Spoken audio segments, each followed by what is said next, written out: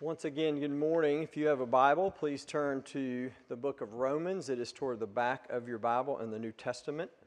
It's right after the book of Acts. You may have heard a few weeks ago there was this huge marathon in Mexico, thousands of runners, and reportedly 11,000 of them were disqualified for cheating. The actual true number that is being reported is somewhere around 1,800. But some of the attempts went something like this. They're running along, and somewhere on the course, they get in an Uber and cut off the course. And I'm just thinking, they train, they eat right, they sleep better than I do. Why would you cheat?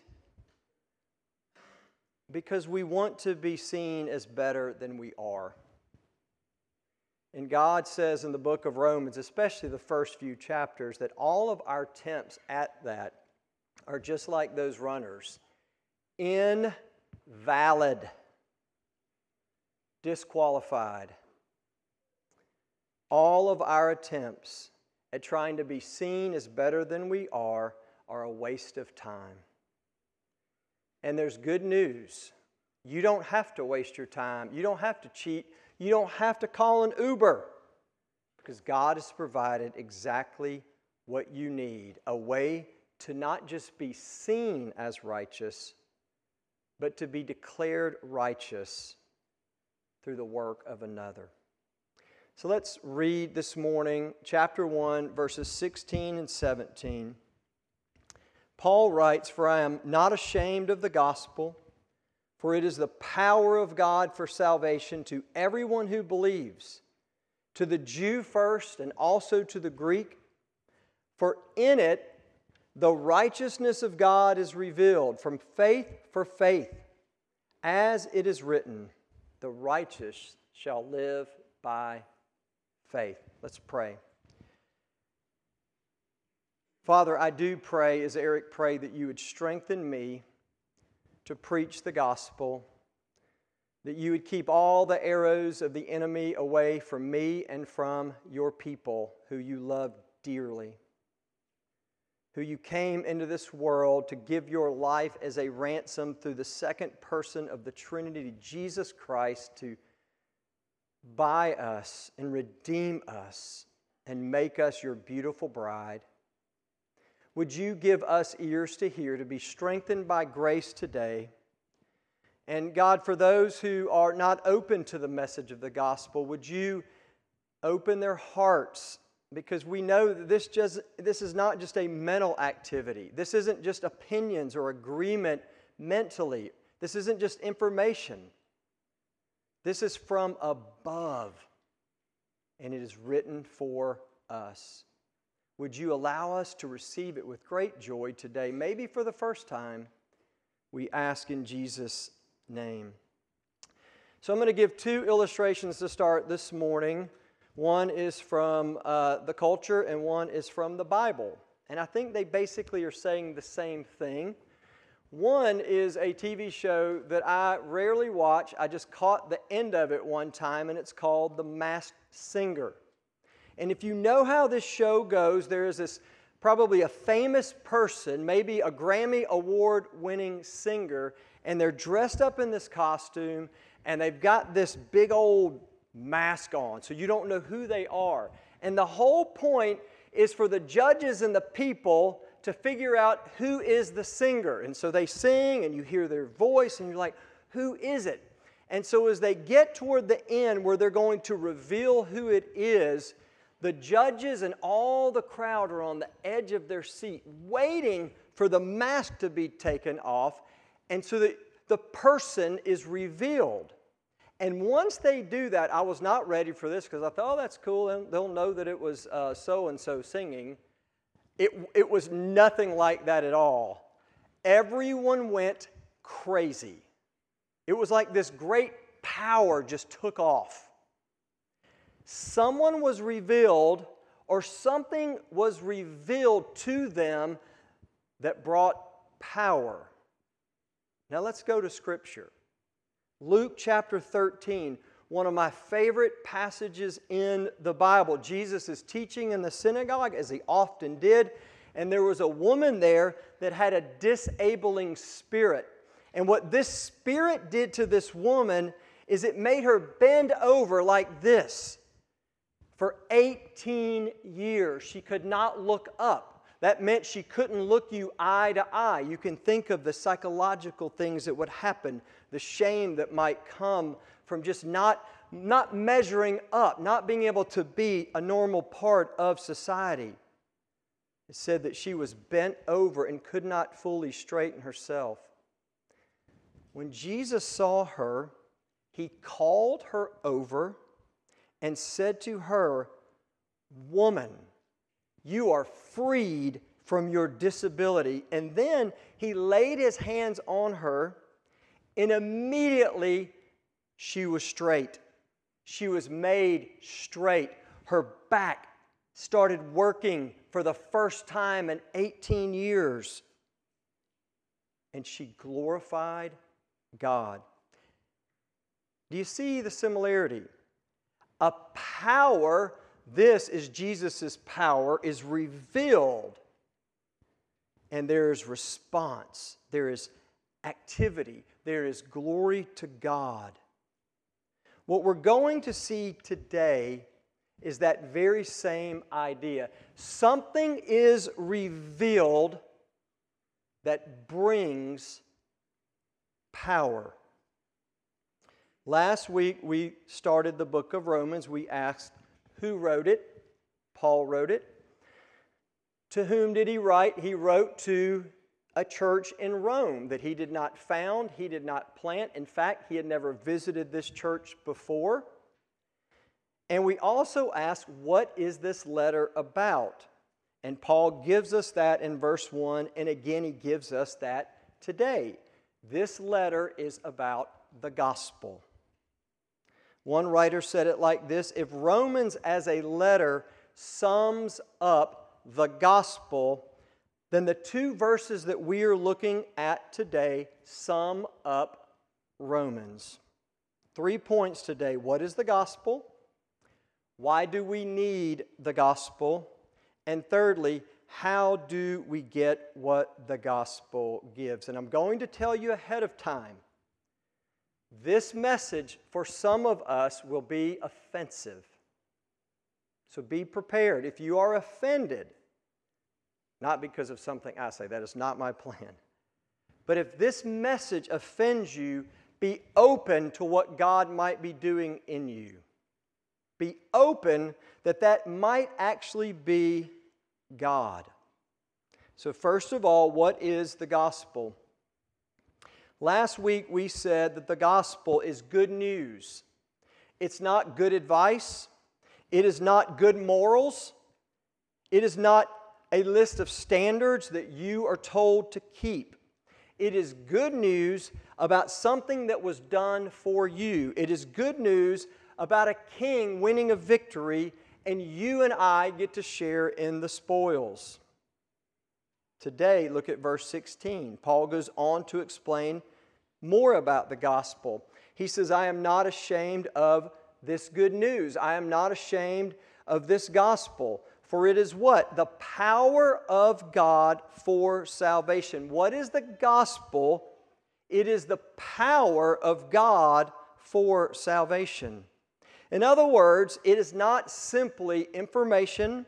It is not details that are just disclosed for our understanding, that we just sort of put in our minds, but it is what?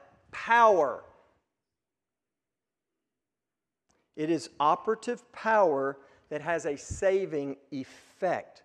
It is active, it is dynamic, it is the power of God brought to bear on a sinful situation. That, in a nutshell, is the gospel. But notice, secondly, under this point, what is the source of this power? God. Look how he says it. The power of God. The source of this power is God. If somebody were to ask you, and we didn't do this in the 70s and 80s, if someone said in the 70s and 80s, where were your coffee beans resourced or sourced? You'd say, Maxwell House. Folgers. That's all we had. But now it's like this region of Africa, this region of what? It's like, this region is better because they're sourced over here, and this coffee's better.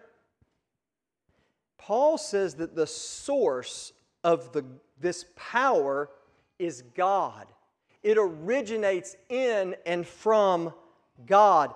God is the source of the power, and that's good news. Why? Because that means that you and I are not, nor were we meant to be. The gospel is the power of God for salvation. He is the source. Praise God. Now, this week, my wife's car was in the shop to get the rear bumper fixed.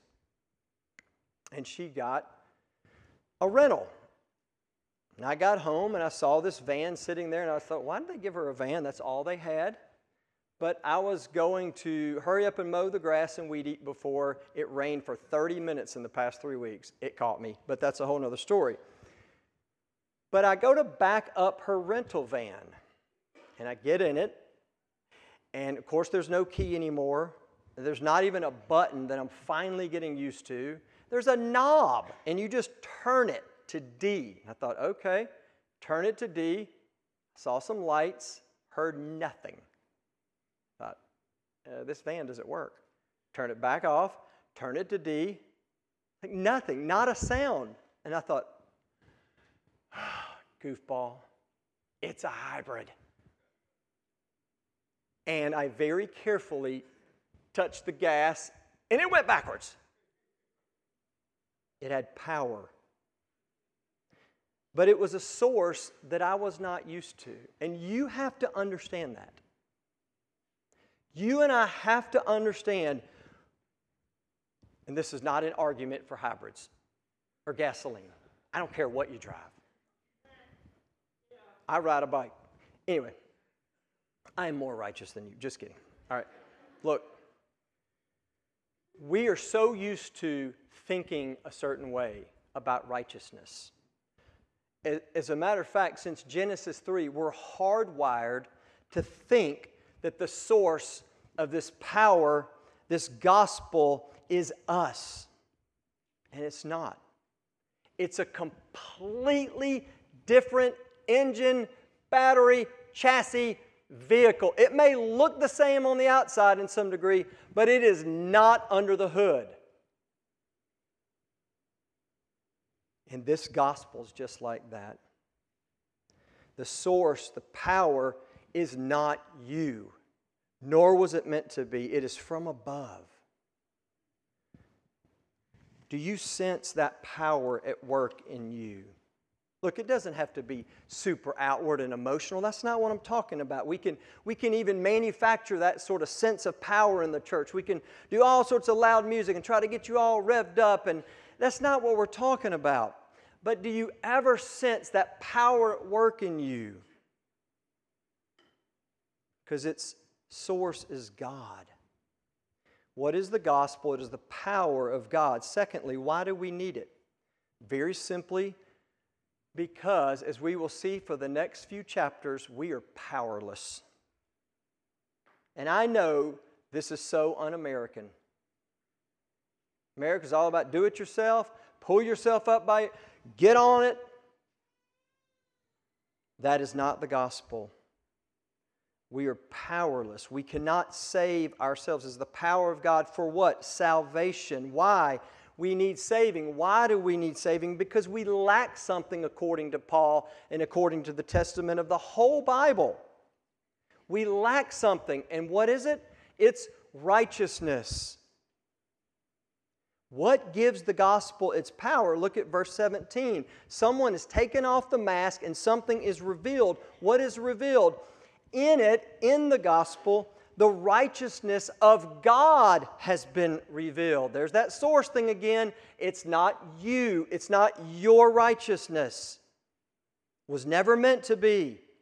What does God do in the gospel? Reveals a righteousness. Now, what does that mean? What righteousness? There's been debate about this for years and centuries, but I can tell you factually that it is not talking here about an attribute of God. Some people think, well, I'm not ashamed of the gospel. It's the power of God for salvation. For in it, the righteousness of God as an attribute is revealed. In other words, God is saying, I'm going to show you something in the gospel. I'm righteous. What's the problem with that? Well, that's not how Paul uses it mainly throughout the book of Romans. But in fact, if it were an attribute, as John Murray says, it would seal your damnation. Because Paul says in Romans 7, when I understood the law of God, which is simply, as our confession says, a reflection of God's beautiful, glorious character, and I know you're kind of scared of the law, but the law is beautiful and good. When someone loves their neighbor in the right way, it's just good. When someone doesn't cheat, but they're generous, it's just good. And when we see God's attributes through the law, if we look at that, we see how kind of lawless we are. That's what the reformers would have called the first use of the law. So it's not that God is saying, here's my attribute of righteousness. What is it then? It's a legal word. Now, I'm not a lawyer. I had to Google all this and look all this up and read commentators who are much smarter than I, but it simply means this. You may hear the word forensic, and you might go to one of those shows that deal with forensics, but what that meant back in the day was an open court, a public court, something that is settled publicly before a judge. In other words, what this righteousness is, it gets at a legal need that we have to be declared righteous, to be seen as better than we are. For that to be settled by a judge publicly, to be declared in the right versus in the wrong. It is what the lawyer in your heart, according to Romans 2, does every time, and not just your heart. I'm really good at this. Our consciences do what? They both accuse us, man, Fritz, you're really bad, and they defend us, you're not so bad. And that second part of that conscience, it's trying to get you in the right when you're in that argument, even if you know you're in the wrong.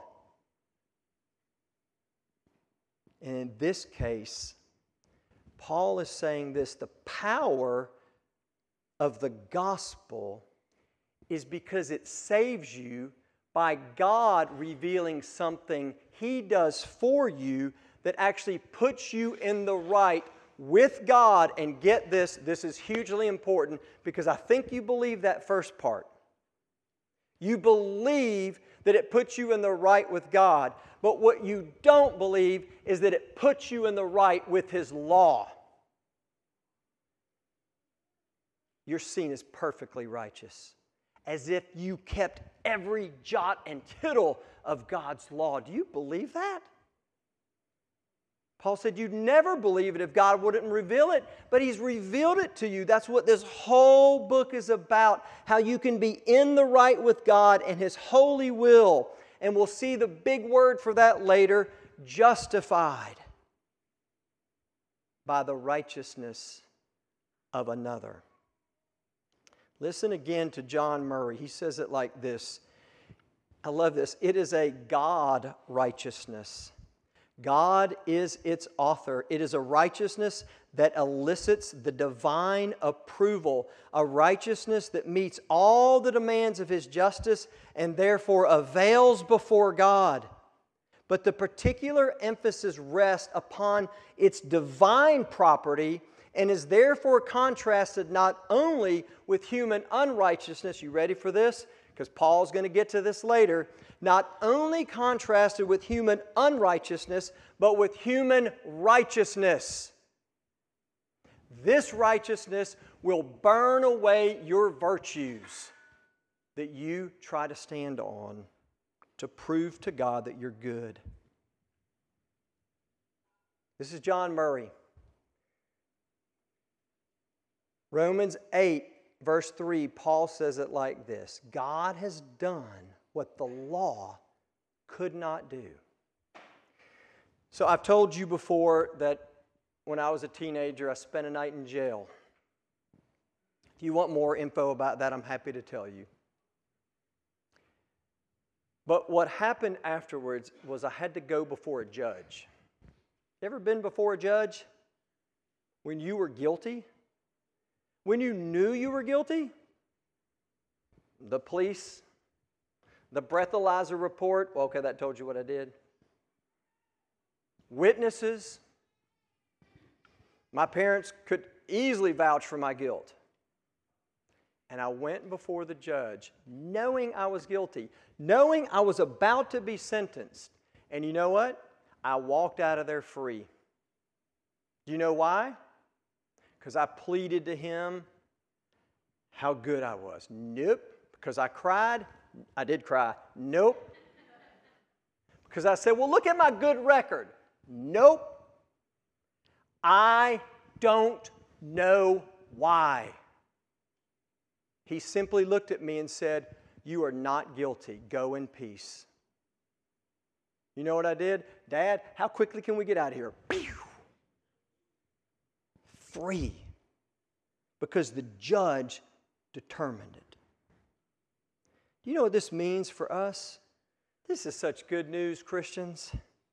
This is why the church should be different than the world. You are free to stop faking righteousness. You are free trying to prove to people how good you are. You know the world's doing that. And the religious people are doing that. We don't have to do that. We are free to stop trying to establish our own righteousness. As a mother, mothers, oh my goodness, at the standards of righteousness that are out there in Christian circles that you've got to keep. Walk away from those standards and walk into the righteousness of Christ, and it will start making you a mother that your children actually kind of like.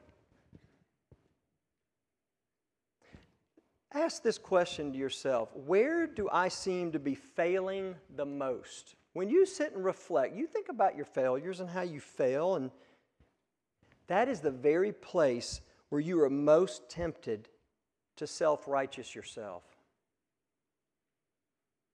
Instead of what he gets to in the last point. How do we get this righteousness? By faith. Listen to how he says it. To everyone who believes, to the Jew first and also to the Greek. Don't get lost in that. That's just how God laid it out. The Jews were not preferred over the Greeks in some, they're more special. God says in the Old Testament, they weren't any more special. Matter of fact, they were like at the bottom of the rung. I'm showing my grace and favor by picking the worst of the worst and the least of the least. That means anybody can be saved. It's just the way he did it. But listen to what he says. Everyone who believes from faith for faith or faith to faith. And I think, boy, commentators go crazy on what does that mean. I think Paul's just saying, bro, sisters, it's faith. It's faith.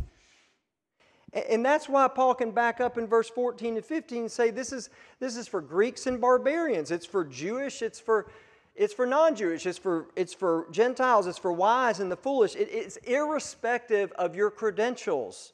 It's irrespective of your race, your culture, your tribe, your color, your gender, your degree, your aptitude, your morality, your intelligence, your virtue, your dependability. Irrespective of it. Irrespective of how good of a dad you are, how bad of a dad you are, how good of a mom you are, how bad of a mom, how good of a husband, how good of a single boy. It's irrespective of all of that. You simply receive it by faith. Religion is being saved by our attempt to give righteousness, to give God a righteousness that we achieve. The gospel is being saved by getting from God a righteousness that we receive. Do you see the difference in that?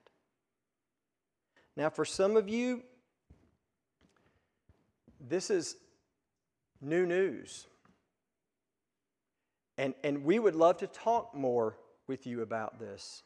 But for some of you, this is old news, and you kind of knew this, and you've learned this, and you've been discipled in this, but it's sort of gotten old and stale, and you found yourself kind of trying to add to Jesus' righteousness.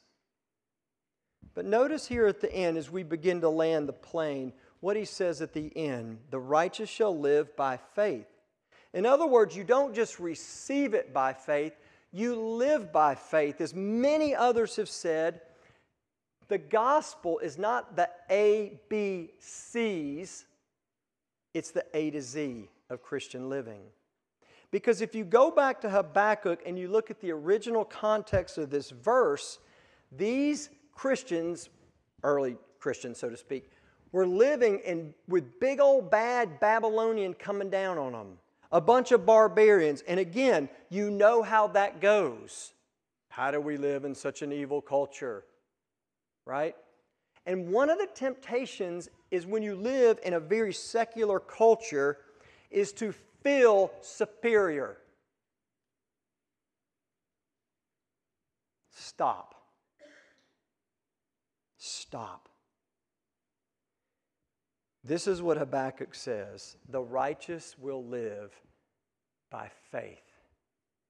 Daily getting up every day, saying, you know what? I don't have to look down on those Babylonians, and I don't have to be like those Babylonians who are churning at the bit to become something, cheating to look valid. I'm going to live by faith today. Let's go back to our original thought as we come to a close. Power. What fuels you? If you're a Christian, what fuels you? Is it the righteousness of God or trying to establish your own righteousness? One will bring great power. The other will bring minimal obedience. What do I mean by that? One will free you, as Eric said earlier, to confess your sin. In fact, to confess not just like your behavioral sins, but to confess your self-righteousness instead of confessing the sins of others.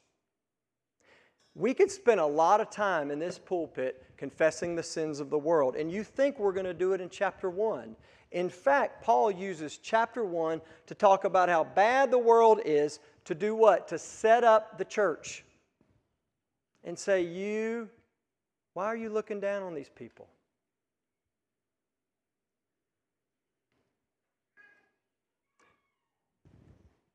But more importantly, if the gospel and the righteousness of Christ is fueling you, and it gets into your heart, and you are able to walk out of that judge's courtroom as a free person, it will set you free. Sin will no longer have dominion over you like it used to. In fact, you, like Paul, will say, I'm eager to talk about it. I'm eager to proclaim it. And I'm not ashamed in a world of religion that says it's about good works and doing, in a world of secular age that it's about power or intelligence. You're like, I'm done with all that. I got better news. And I'm not ashamed of it. Let me finish with this story that I think beautifully illustrates this. Another one of my favorites. In our staff meeting the other day, I told them to pick a favorite passage in the Gospels, and they all picked theirs. And I said, mine are all the narratives in Luke. They're like, that's not fair. But I like them all. But here's one I really like. It is in Luke chapter 7, and you know the story. There is Jesus at a Pharisee's house. There's this meal. And then there's this woman. You know the type. Woman of the city. She's got a past. She was a sinner. But you know what? she was near Jesus. And Jesus let her near him. And she was so overcome with his love, and so overcome with his grace, and so overcome with who he was and what was being revealed, that the eagerness and the joy and the worship and the obedience did what? It began to flow out of her. And then there's Simon. And Jesus, I would hate for Jesus to walk in a room like, compare me with this woman. I'd be like, ah. But that's exactly what he does. He says, Simon, have you seen this woman? Which you shouldn't have said that in that culture, but he did. Have you seen this woman? She can't stop weeping and wiping my feet with her tears. And all you've given me, Simon, is this minimal, scrupulous obedience. She's had no book on worship. She's read no theology books on law and gospel and obedience. She's just flooding me with love.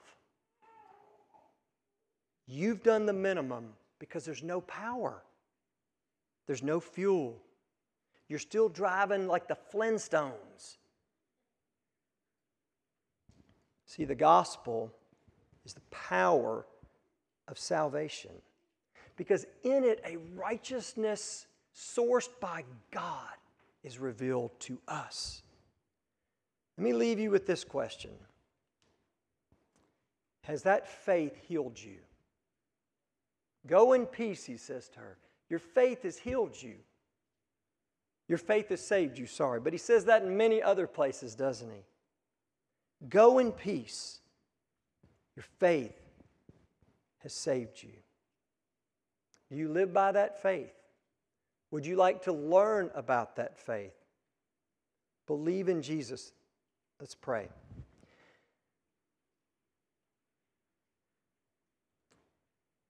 Lord, for so many years of my own life, I did not understand this. I was raised in the church, and